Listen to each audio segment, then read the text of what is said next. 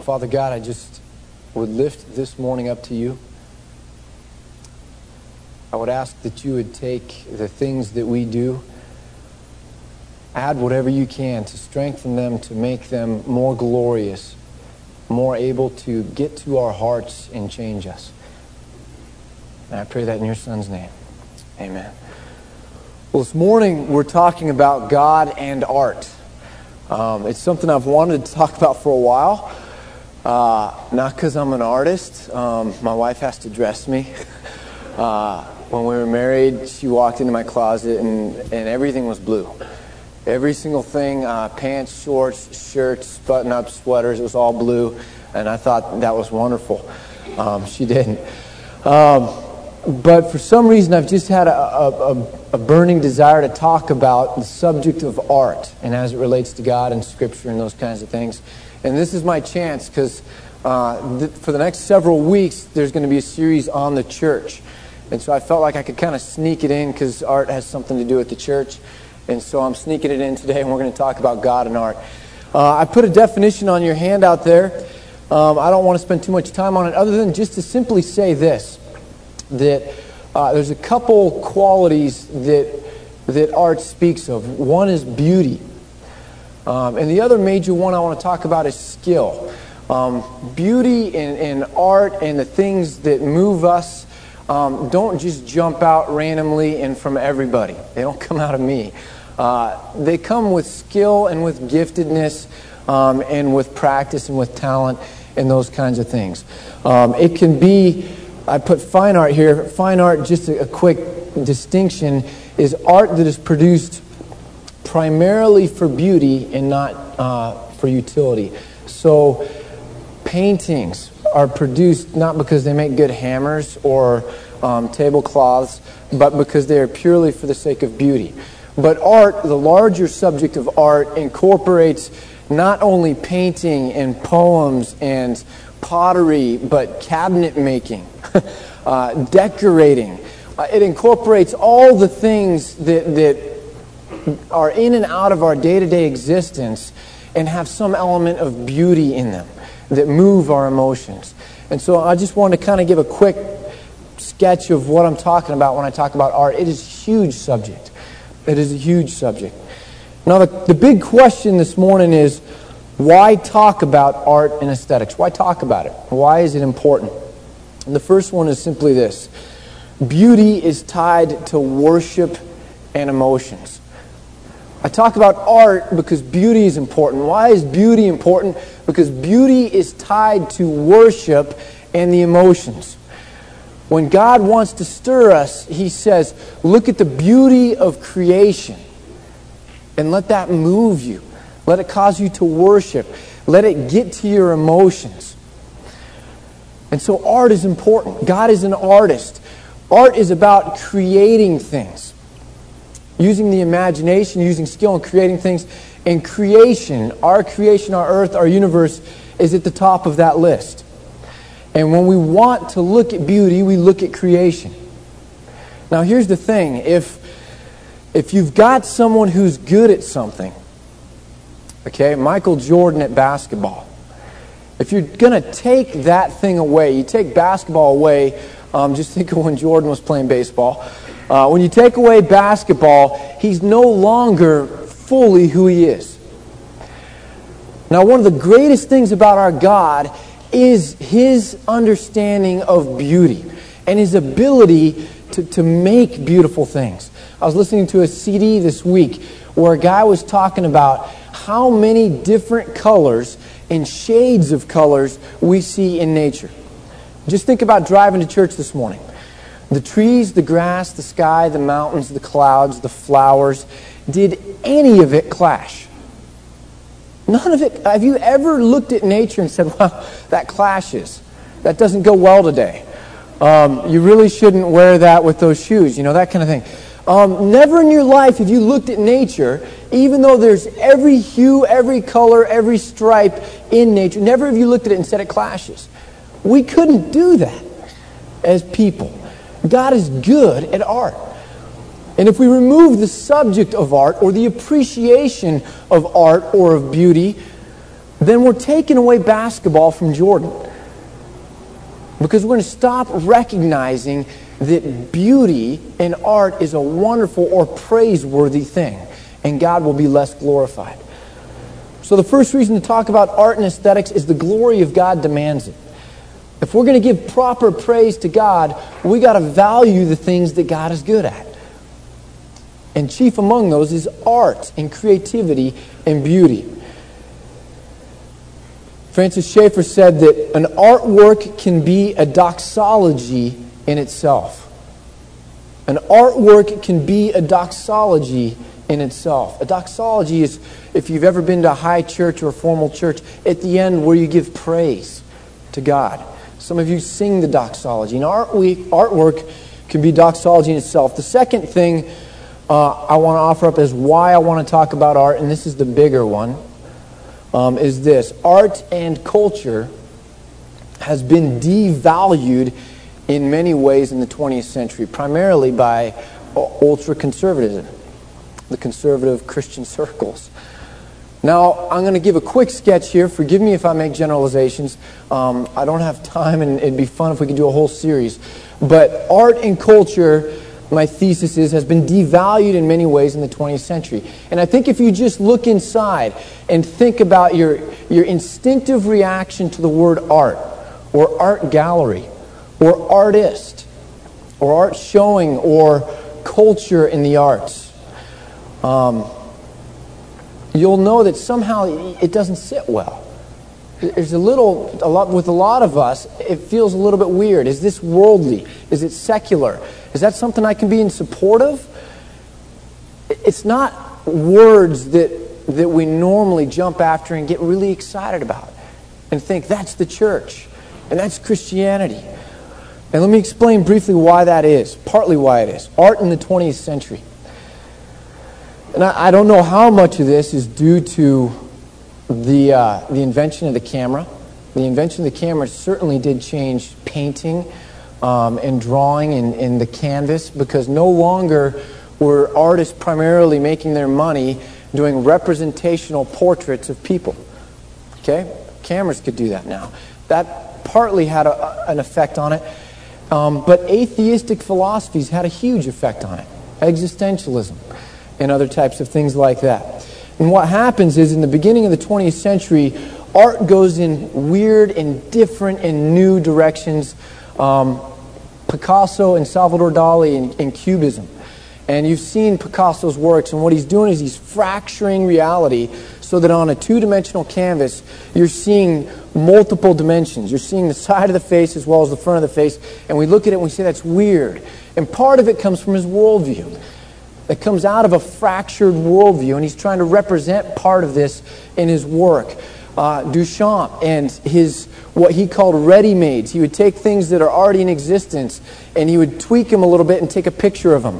And so he took a urinal and turned it 90 degrees, took a picture of it, and it was voted recently the most influential piece of artwork in the 20th century. A picture of a urinal turned 90 degrees back in the early 20th century. And we saw those things, or our forebears saw those things, and it made them react strongly.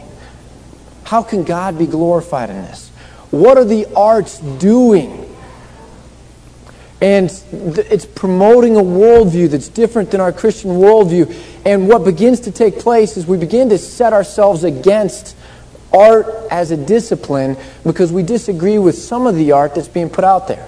Now, I don't want to talk about how do you distinguish good art from bad art. I think a lot of us can do it intuitively. But there's criteria that you can use to distinguish good art from bad art.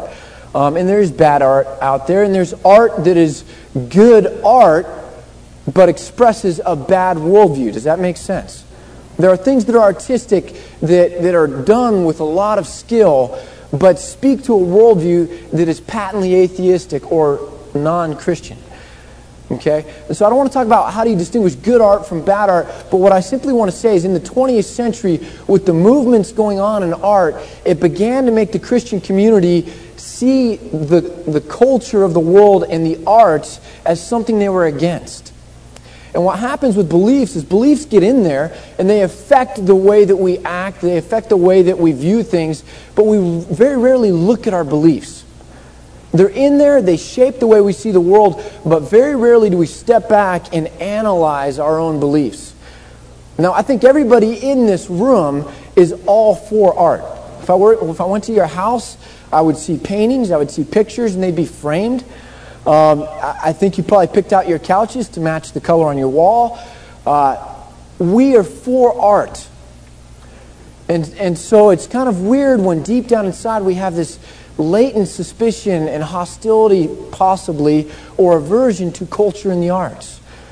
Because we value art, but somehow we're thinking that art out there and artists, they're bohemians, they're all about the things that we're not supposed to be about, and that belief is in there. And what we need to do is step back and say art is not wrong, and culture is not necessarily wrong. We need to distinguish and be against bad art and very much for good art. Another thing that affected how we valued art in the 20th century is simply this: revivalism. More specifically, dispensational premillennialism. Now, I'm not arguing whether that's a true theology, a good theology, or bad theology, but in the late 1800s, dispensationalism as a theology, and that's our tradition, came on strong. And premillennialism, you know it from the Left Behind series, means that God's going to come, Jesus is going to come back any day, and you're going to get pulled right out of the airplane, and your clothes are going to be left behind. That's a caricature of it, okay? But throughout the revivalism of the 20th century, it was driven by this strongly held conviction that it is all going to hell in a handbasket, it is going down, and Jesus is going to come back any moment, and what matters, in a sense, almost the only thing that matters, is the saving of lost souls. Okay, here's how I'd illustrate it. The Titanic is sinking. It's stupid to polish the brass handrails on the staircase. The only thing that matters is getting as many people into lifeboats as you can get. Does that make sense? Okay? That's the theology of fundamentalism in the conservative circles of the 20th century. I'm not saying it's a wrong theology. What I'm saying is, in its extreme, it has led the church in the 20th century to devalue art, spending money on art, spending time working with culture and trying to bring beauty out in culture because the Titanic's sinking. That doesn't have any value. That money, the time, the energy should all go towards saving lost souls. And whenever you take something and you go to an extreme, it becomes difficult. The Bible tells me that if I obey God and find favor with Him, that He will bless my children to 1,000 generations. You know how long that is? I didn't do the math. It's pretty long. Okay, to 1,000 generations. In some sense, I'm supposed to live my life not trying to figure out what day, what time Christ is coming back, but living it as if my descendants are going to go on for 1,000 generations. I want to work so hard at raising my kids and educating them and giving them a heart for God that I leave a legacy that will last generations and generations and generations. And I have to somehow balance that with the other aspect of eschatology of Christ's return, that it could come like a thief in the night. And I got these two separate things going on. I'm supposed to live as if there's a huge heritage coming out. And I'm also supposed to live as if it could come any moment. And I have to struggle with that tension. And it's that tension that keeps me from making errors. He could come back as a thief in the night, and it's really important to save lost souls, that keeps us from going the route of St. Peter's Cathedral in the Vatican City and being over-opulent, or not caring enough about lost souls here and now, or that time could come to a stop, or that we could be called to account, or that money could go towards fulfilling the Great Commission. It's that imminent return of Christ that keeps us from going overboard. But it's the sense that we're supposed to not wait and watch and go sell everything and sit on a hill and say, Christ, please come back at midnight. But we're supposed to raise our kids and teach them and model them and engage our culture. It's this aspect that keeps us from going too far the other side. And we have to wrestle with that. And in the 20th century, we went to one extreme, and it becomes really hard now to value the arts and culture. Quickly now, what can we learn about art from the Bible? And we're going to have to move through these pretty quick. The first one here, which I think is really important, because when you want to throw out art and culture, what you really are kind of doing is saying, I want to throw out every kind of art that makes me uncomfortable. I'm okay with the paintings that look just like pictures and photographs, and the little Thomas Kincaid's okay. It doesn't scare me too much. But it's the radical forms or the really symbolic forms I want to get rid of. I just want it to look like a photograph, and then I'm okay with paintings, etc. Or songs, even. I don't want songs to be too symbolic or flowery. I don't want poetry to be too... And the first thing here is this. It is okay for art to be symbolic. It is okay for art to be symbolic. A couple things real quickly. Exodus 28, the priestly garments. God is specifying that red pomegranates, back in that society, they would take a pomegranate, which comes from an incredibly bright red flower, and is a red fruit with the rind. They would actually extract from the rind and use it as a red dye. Okay? Now God is mandating that the priestly garments are supposed to have pomegranates made of blue and purple and scarlet yarn, which is symbolic. He doesn't say red yarn. He doesn't even just say scarlet yarn only. He says blue and purple and scarlet yarn. He wants it to be a symbolic, a beautiful thing representing a pomegranate. Not only that, but if you look at the whole outfit, there was lots of blues in it. I just think he was trying to make it match. Okay, red would clash. Okay, but God is prescribing specifically the art form of the priestly dress, and it's supposed to match, and it's supposed to have symbolic things on it, using multiple colors to represent something else. We're not supposed to make God in any kind of an image or worship Him in any kind of a way that would degrade Him. Yet God Himself, in places that are too many to count, Psalm 89, if you want to look there, will talk Himself and will want us to talk about Him as having an arm or a hand. Now, does God have an arm or a hand? No. Does He have wings? No. Yet He uses these symbolic things to express aspects of who He is. Baptism itself is a symbolic thing. When we do the Lord's Supper, it's a symbolic thing. And symbolism has power. Symbolism can get to our heart. It can move us. So the first thing here is it's okay for art to be symbolic. Okay? The second thing, our problem with art forms is often cultural rather than biblical. And quickly with this one too. Psalm 149:3. I'll just turn there. And just listen to this whole paragraph actually. Sing to the Lord a new song, His praise in the assembly of the saints. Let Israel rejoice in their Maker. Let the people of Zion be glad in their King. Let them praise His name with dancing.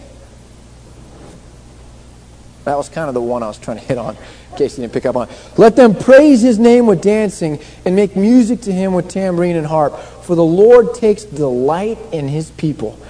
He crowns the humble with salvation.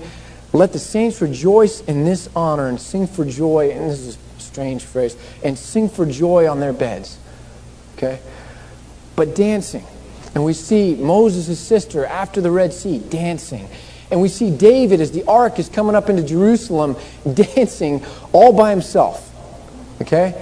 You're not supposed to drink alone. I'm pretty sure you're not supposed to dance alone. And here he is in his undergarments dancing with all his might before all of Israel. So much so that his wife, looking out the window, was ashamed, humiliated. But David was worshiping God. Now, there's a lot of things that can come out in this, but I just want to simply say, when we look at art or forms of art, if we react negatively to it, we got to ask, is it biblical? Am I reacting as God reacts, or is this cultural? Have I been brought up a certain way, but it's not a part of God's program? It's just something that got put in there that maybe I have to analyze, a belief that I have to step back and look at. Now, I'm not saying all forms of dancing are good. I think there's a lot that are bad. Okay, but have you ever seen archival footage of the Jews when the United Nations proclaimed the mandate to set up a nation or a state for Israel, and the Jews in the streets all around the world dancing, or when the war was over, or even further back, moving videos of those Jews dancing? Have you ever seen a movie with just a Jewish wedding? And they get in a circle and they put their arms around each other, and you look at that and you say, I wish I was Jewish. Then you think, gee, I'm Christian, maybe I'm kind of partly could go fit in, but it looks so fun. It looks like, oh, if I could just be a part of something like that, I would rejoice. It's a joyous type of a thing. And when you watch that, you want to get drawn into it. And our problem with many art forms is often cultural rather than biblical. God's message is often best conveyed through art. Ezekiel 4. And this is an interesting one. And if you keep reading on in the chapter, it gets more interesting, but we won't go there. Now, this is what God says to his prophet in chapter 4 of Ezekiel. Now, son of man, take a clay tablet, put it in front of you, and draw the city of Jerusalem on it. Clay tablet, draw Jerusalem on it. Then lay siege to it. Not the real city, the clay tablet, okay? Lay siege to it, erect siege works against it, build a ramp up to it, set up camps against it, and put battering rams around it. Then take an iron pan, place it as an iron wall between you and the city, and turn your face toward it. It will be under siege, and you shall besiege it. This will be a sign to the house of Israel. And he goes on, okay? And what he's basically saying is, I want you to set up a drama. You're going to do a drama presentation to the, in front of the city, about the city, to the people of the city, and it's going to communicate the message symbolically through drama that they're in trouble. Okay? And God's message is often best conveyed through art. He uses art forms. When Jesus talked to people, I've heard engineers talk. I was taught by professors in engineering schools. And Jesus didn't talk like those guys. He would use parables. He talked more like a poet than he did an engineer or a scientist. He talked so abstractly sometimes that half the people listening to him couldn't figure out what he was saying. Okay? And God has deemed it that art forms often will communicate the essence of his message better than just straight, boring, conventional speech. Why are the portions of Scripture that are the most read, the part right in the middle of the book, Psalms? Because they have poetic value to them. And it's a shame in English we don't get the full characteristic of that poetry. And I don't read Hebrew, I'm not a Hebrew scholar, but I've had enough Hebrew scholars tell me that if you read it in the original Hebrew, the poetry just jumps off the page. Okay? They're poems, they're art forms, and God uses them to speak to us. And we pray those psalms because they somehow get into our heart and convey what we're wanting to say, what we're hungry to say, and they convey that better than the words we come up with ourselves. And so God's message is often best conveyed through art. Let me just read a quick quote from Madeleine L'Engle, who's a Christian author. And it's a fun little book called Walking on Water, and she's talking about different things. And this is what she says about herself as an artist. It is not easy for me to be a Christian. How many of us could say that, right? It is not easy for me to be a Christian. To believe 24 hours a day all that I want to believe. I stray, and then my stories pull me back if I listen to them carefully. I've often been asked if my Christianity affects my stories. And surely it is the other way around. My stories affect my Christianity. Restore me, shake me by the scruff of the neck, and pull this straying sinner into an odd faith. Art forms often best communicate God's message to us. Lastly, cost is sometimes less important than symbolic forms of worship. Cost is often less important than symbolic forms of worship. I'll give you two examples. If we're running out of time, so I might just read it to you. But in Exodus chapter 25, God again, this is straight from the mouth of God, He's prescribing what the tabernacle, the things around the tabernacle, what all this is supposed to be like. And He says this in verse 17. Make an atonement cover of pure gold, 2.5 cubits long and 1.5 cubits wide. And He's talking about the ark here. Make an atonement cover of pure gold, 2.5 cubits long and 1.5 cubits wide. And make 2 cherubim out of hammered gold at the ends of the cover. Make 1 cherub on one end and the second cherub on the other. Make the cherubim of one piece with the cover at the 2 ends. The cherubim are to have their wings spread upward, overshadowing the cover with them. The cherubim are to face each other, looking toward the cover. Now, a couple things here. One is, God is prescribing what kind of statues, what kind of art He wants. It's symbolic. The way they're positioned is supposed to represent certain things. But an artist is going to have to come take these instructions and actually make it look beautiful. Okay? But it's supposed to be out of gold. The finest metal. Hammered gold is what this is supposed to be out of. Now, why is that interesting? What's interesting about it is going to be set in a room called the Holy of Holies that only one human being is allowed to walk into one time a year. Okay?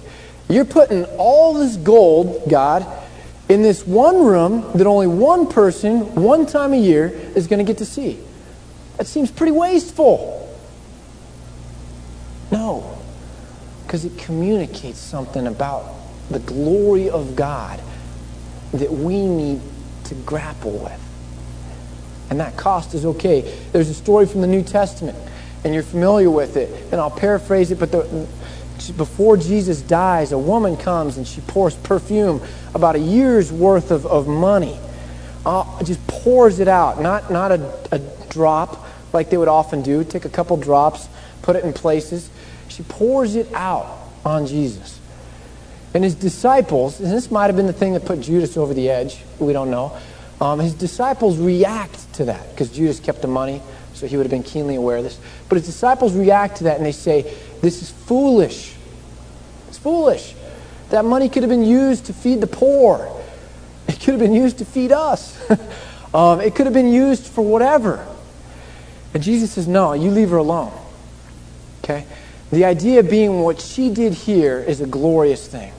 And whenever you tell the stories, okay, about all the wonderful things you guys did as disciples, because they're going to get to write the histories, and I'm sure they're going to put themselves in and Jesus in. He basically says, whenever you tell the stories, you put her in. What she did is so noble. What she did is so pure. Although it cost a whole lot of money and it was wasteful, it was worship. And Jesus says it is okay. Now, we don't worship the art or art forms or culture or extravagance or aesthetics. But those things can cause us or stir in us a worship of God that is remarkable and fabulous. And sometimes it's going to cost money. And that's okay. It's okay. My conclusions here. We should enjoy and value art and aesthetics. We should enjoy and value art and aesthetics. It should be a part of our tradition that when people talk about the church, man, those people do amazing things. Have you ever seen their art forms? Have you ever heard the poetry coming out of that church? Have you ever seen the gifted people that body has? Whether it's the voices, whether it's the pottery, whether it's the cabinetry, whether it's the decor, I don't know. But people should see it and go, wow. In the Christian church that I grew up in, there was only one career choice that was ever sanctioned by the church. And this was it. If you want to go be a missionary, wow, good choice. It's what you should have done. It's what you should have chosen. We will sanction that. We will back that. We will put you in the places you need to be, and we'll make it happen, and we are proud of you. If you choose any other career path, well, we suppose that's okay, but you better make in the public school system out there. And we need to take kids that have certain gifts and raise them up in the way they should go and affirm them and give them a passion and a vision for how they can use their giftedness to glorify God and change lives, even if they're not a missionary. We should have a missional mindset that every single Christian is on a mission for God, whether it's a missionary calling or vocation, or whether it's something else in town, in society, working in the mall. But I certainly believe that we need to have more Christian artists out there. And so I almost subtitled this message, Why God Sheds Tears Over Starving Artists. Why God sheds tears over starving artists. God created young little Christians, boys and girls, with artistic gifts. And then we lead them out of it, because you can't make a living that way. And I think God gets so angry at this whole you can't make a living in an artist thing, because it's causing us to take people He wants to bring Him glory with their art and to help move the congregation, and we steer them a different direction, or they're forced to go a different direction. And I think God sheds tears that the artist community is looked at as a starving artist thing or irresponsible choice of a lifestyle. I think God grieves that. The second thing, we should create a culture where artists and their contributions are valued. We should create a culture where artists and their contributions are valued. Husbands, fathers, if you have wives, if you have children that show artistic gifts, buy them an art set. Pay for lessons. Help them brainstorm how they can get into arenas where they can grow and display their art. Affirm them. Cover that refrigerator with art. Here's the thing that drives me, and I know we're 5 minutes over, and I confess it, and so the sin is forgiven. But here's what is driving me right now. Okay, so I just need to share from the heart for a second, so please look up here. I am running into this everywhere I go. Everywhere I go, I am running into Christians that are finding it almost impossible to keep their fire lit. I'm running into Christian men, women, boys, and girls everywhere that are finding it so hard to run this race called Christianity. They don't have a fire for Scripture. They value prayer. They're not driven to it. They call themselves Christian. They can't do it with joy in their voices. Not that they don't want to, it's just not there. It's not in there. And I'm running into this everywhere. And what baffles me about it is when I watch us, the same types of people, and I sit down with someone and they're starting a new diet, and the next thing you know is like last week they were eating donuts for breakfast, lunch, and dinner, and now they're trying to preach to the whole world about how they need to be saved by this new diet. And everyone else is eating wrong, you need to eat this way, and they get so excited. And you know that there's an actual quilt festival in Sisters? And if you go up there, you could cut some of these people and they bleed quilt making. I don't understand it. But there are people that are passionate for things. Okay? They're passionate. I know someone that went and saw the new Star Wars movie 8 times in the theater. Okay? We're passionate about things. We're passionate. The problem isn't that people are not passionate people. The problem is we're having a hard time being passionate about God. We're passionate about a lot of things. We as a Christian community are having a hard time being passionate about God. And art speaks directly to that. When Wordsworth died, Matthew Arnold said this, "But who will make us feel? Who now will make us feel?" And he's saying Wordsworth made that generation feel. And now that he's gone, who is going to make us feel? And art is something that will shake us out of that boredom that will light a fire. It'll stir us up. It can. Bad art will do the opposite. It'll turn us off. But good art can stir our hearts. I feel like we're a lump of charcoal, and nobody has these anymore. It's all gas, charcoal, fire grills. But the ones, that smell really good, and you put in the charcoal briquettes, and you pile them up, and you can light a match, and you can hold a match to that thing for years, and it'll never catch fire. You know what I'm talking about? You can hold it for years, and that's why they invented that wonderful thing called lighter fluid. And you sit there, and it's just, you use 3/4 of that bottle, and it's the best part, right? And it makes it fun. You try not to get your hair singed, etc., etc. This is what my conviction is.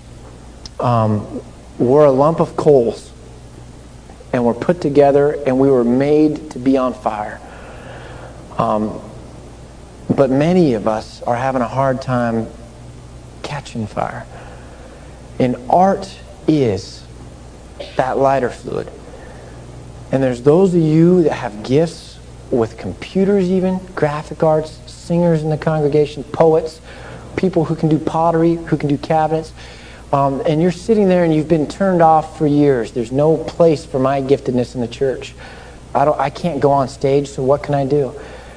And somehow, some way, we need you to come and ignite us, to use your art to stir us, to say things in a way that the rest of us who just think plainly can't say it, to lead us in worship in a way that draws out of us which we didn't even know was in us, that causes us to walk into a building and just go, wow, I love being here. I'm ready to worship. And somehow, some way, those of you out here, God has made and gifted and shaped to turn us on, to light that fire, and you need to hear that you have to. You don't have a choice. We need you to step up. We need you to be involved in the body of Christ and light that fire for us. We need to create a culture where artists and their contributions are valued. Let's pray. Father, we value you, we value your creation, and we want to desire you more. We want our hearts to want nothing above you. We want our hearts to be so hungry for you that everything else pales in comparison. And we want that to be lasting, not just for a moment or for a day or for an hour or for a week. We want a fire that will burn steady.